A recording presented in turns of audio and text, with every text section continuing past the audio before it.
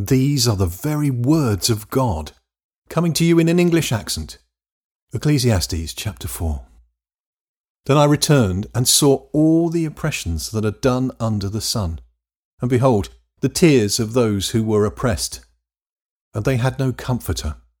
And on the side of their oppressors there was power, but they had no comforter. Therefore I praised the dead who have been long dead more than the living who are yet alive. Yes, better than them both is him who has not yet been, who has not seen the evil work that is done under the sun. Then I saw all the labour and achievement that is the envy of a man's neighbour. This also is vanity and a striving after wind. The fool folds his hands together and ruins himself. Better is a handful with quietness than 2 handfuls with labour and chasing after wind. Then I returned and saw vanity under the sun. There is one who is alone, and he has neither son nor brother. There is no end to all of his labour, neither are his eyes satisfied with wealth. For whom then do I labour, and deprive my soul of enjoyment? This also is vanity. Yes, it is a miserable business. 2 are better than 1, because they have a good reward for their labour.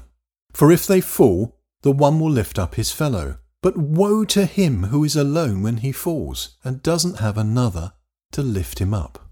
Again, if 2 lie together, then they have warmth. But how can one keep warm alone?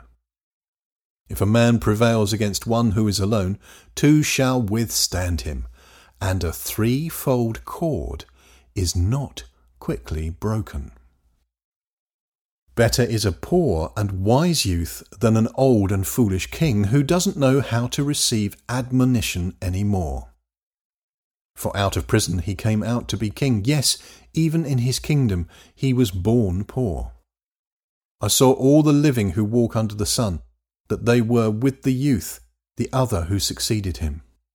There was no end of all the people, even of all them over whom he was. Yet those who come after shall not rejoice in him. Surely this also is vanity, and a chasing after wind.